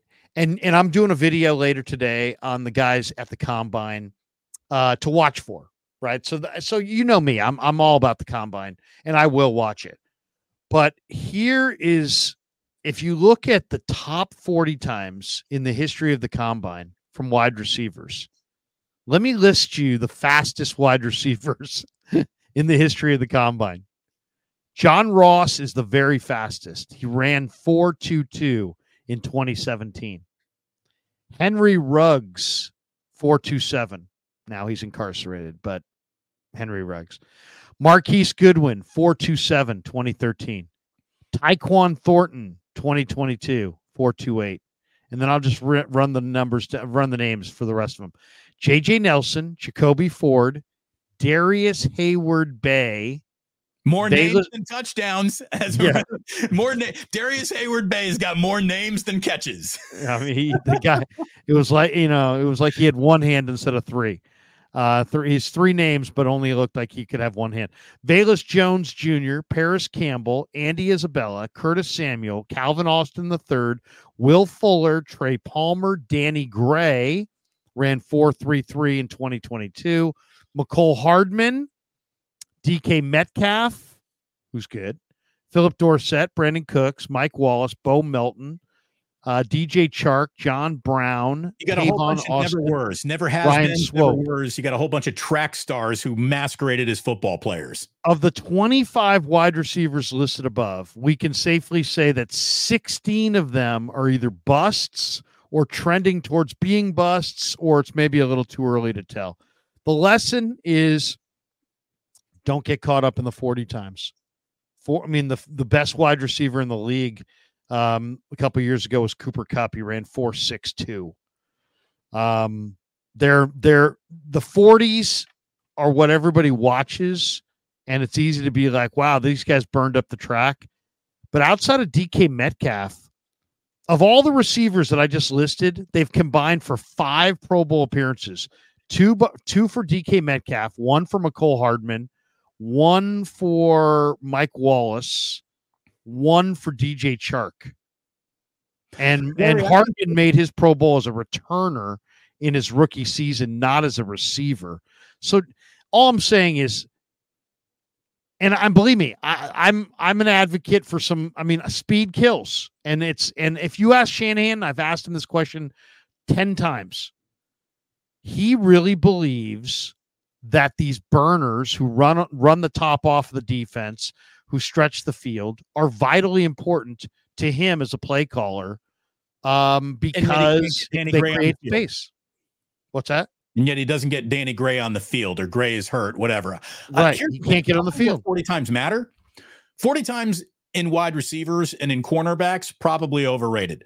40 times among linebackers and offensive linemen do matter. Definitely linebackers. Yeah, because there is a level of speed required at those positions now to either get out and make the block, or to beat the block, or to run with your running back and get the right angle on tight ends. That's where I think 40 times matter. They get over-exaggerated in importance of wide receivers and in corners. No doubt. No doubt. So it just kind of goes to show that, will I watch the combine? Hell yeah, I'll watch the combine. And I am doing a video on it later this morning, guys to watch for, and it will be a decent video. But just remember that the 40 time doesn't mean everything. And in some cases, doesn't mean anything. We should get t-shirts made. It'll be a decent video. It'll be a decent video. It'll be a decent video. What do you guys think of Wake Up with Damon Larry? It's a decent video. They'll make some decent videos out of that live stream. Thank you very much for tuning in to what we hope you agree was a decent video. If you thought it was a decent video today, how about a like? You could take it either one step further with a subscribe. You can take it many steps further by becoming a member of either channel, or both, to support what Larry and I are doing. But a like and subscribe. A like and subscribe would be absolutely lovely, if you would, please. Thank you very, very much. Larry, I see we did get a couple of super chats in here today. So we do, but we also have this one from Steve Cass. It's not a super, but he says the Nesson Network, which is the New England Sports Network, says the Nesson Network YouTube video stated that Bill Belichick was spotted with John Lynch in a deep conversation. When? Is Bill part of the Niners? He was spotted with John Lynch. When did the conversation happen? Is that old footage? I need to know more about this Nesson video that people are looking at. Okay. Wait a second. We got more chats that make me laugh. All right, we'll get to all of them right here. Here we go. We'll go right down the list in the order they came. This one, Loner Incognito. Please, no internal hire. Might as well bring back Jim Tomsula, but would not mind Vrabel. that story about Vrabel being too physically imposing. I mean, is there any bigger joke than that? Well, at what point are you in the wrong business if physical intimidation is a part of your hiring process? It doesn't make a lot of sense. It's like saying, I really am into auto racing. I just don't like when people drive fast. Exactly. That's funny. All right, we got this one from Blood Moon. Bryce Huff would be the one splash move. Better than Brian Burns, less pricey. Steelers released a center. Any interest there? We need a solid nickel. There you go. Faithful to the Bay. I like Bryce Huff. I agree with that one. Bryce Huff would be one of my. He would be a great outside rusher next to Nick Bosa. Vernon Freeman. 49ers need a defensive coordinator. Kyle won't second guess in game situations. Maybe Kyle will pull a full mastermind and decide to name himself defensive coordinator. And that would not be good. That would not be good. Again, Kyle needs to take one thing off his plate, and the entire defense comes off your plate if Bill Belichick is the hire. So do that. Yeah, seriously. Here's the other thing, and I've been saying it. I don't know if you've been saying it. I know I've been saying it for a couple of years now, and when I have said it, 49er people have literally reached out to me saying, I wish you wouldn't say that. But I think Kyle Shanahan needs not just a great defensive coordinator where he doesn't have to worry at all about the defense. I think he would really benefit from having a Belichick-like guy on the sideline to be able to kind of better manage some of the in-game decision-making that he has, I don't know if you want to say struggled with, if you want to say has had hit and miss success with, but I think Belichick would help them twofold. He would take Kyle completely out of the defensive meeting room, but he would also have another guy that he really, really trusted that he could consult with on the headsets in the middle of games on how to manage some of the biggest games. I think it would matter. I think it would make an impact. This is me saying that Kyle needs a run the ball coach. You just need somebody to look at him into the game sometimes and just say, hey, Kyle, just run the ball. And yeah, Bill Belichick would be that. I look at him. He's a wartime consigliere. You can go full Godfather. I like to go Fraggle Rock here. He's the trash heap. He's the oracle that every Fraggle gets to go to for all their best advice.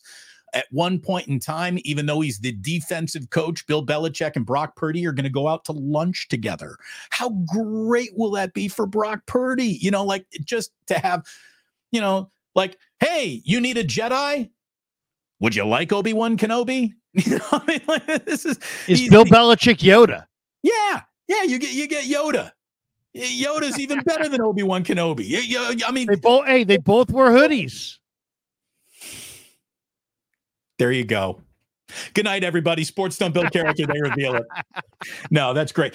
Kevin Wood, who's been a member on my channel for 2 months. It doesn't have to be $1 billion league. Just take USL Framework and put the NFL brand in there.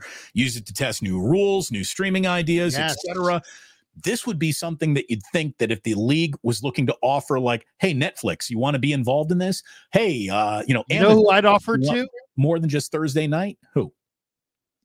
I know you didn't see this bowl game, but if you went back and watched the Toledo bowl game, one of the most genius things I think I've seen this year was Barstool's broadcast was exactly what this needs. That's exactly what that league needs. A Barstool-like broadcast, but with backup players. Just guys being dudes? Just guys being dudes, having fun. Make it entertaining. Make the broadcast entertaining. And try to aim your broadcast towards younger fans.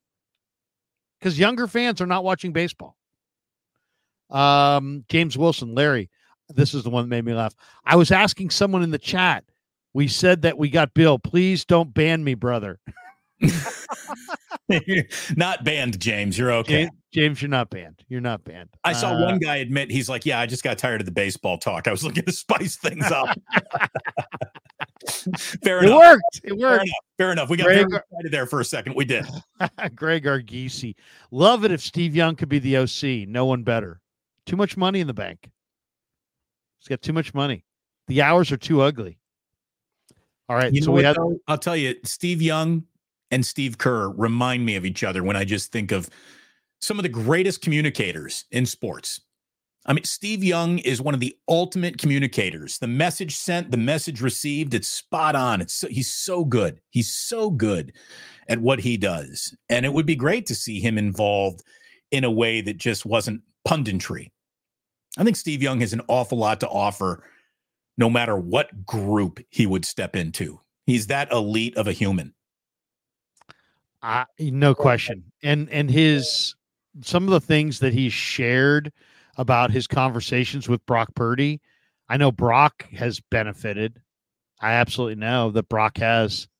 Every time I talk to Steve Young, I feel like, wow, I've really learned something about the game, even if it's just nuanced about a point about people. It has nothing to do with the game. It's like he's just so cerebral on such a regular guy level. You know what I mean? That it's just, you do gain a lot of perspective. I loved his line of Super Bowls aren't won, they're taken from bloody hands. And it's like, you know what? Damn, if that wasn't true. We should, by the way, maybe we should, instead of calling it Wake Up with Damon and Larry, it should be Bloody Hands with Damon and Larry. Ripped from Bloody Hands. Bloody Hand Show. We took the ratings of the morning and we ripped them away from everybody else with bloody hands. All right. James Wilson says, love the OG Krug show. Fire, like, and sub up. Now James is trying to throw money at a problem.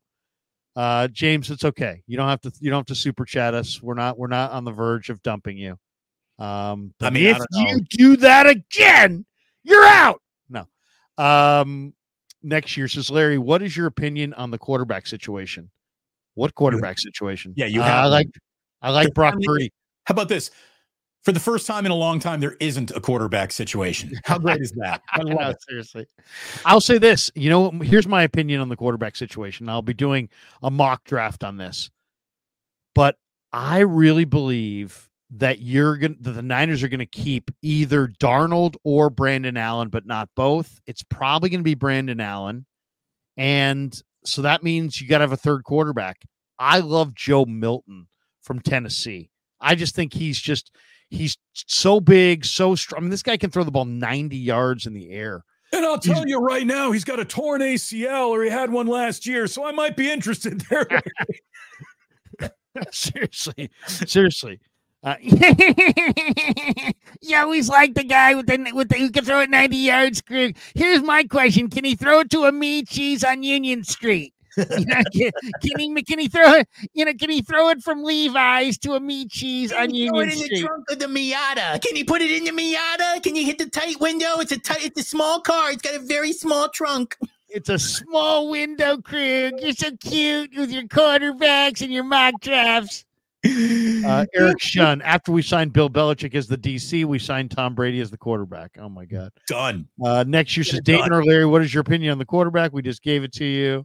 There isn't one.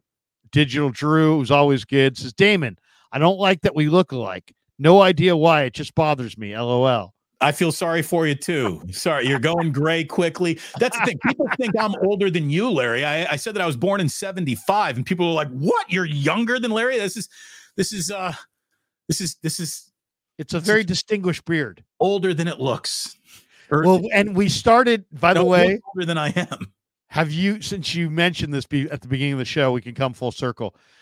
Did you see in the new season of Curb Your Enthusiasm, Jeff has dyed his hair? Yes.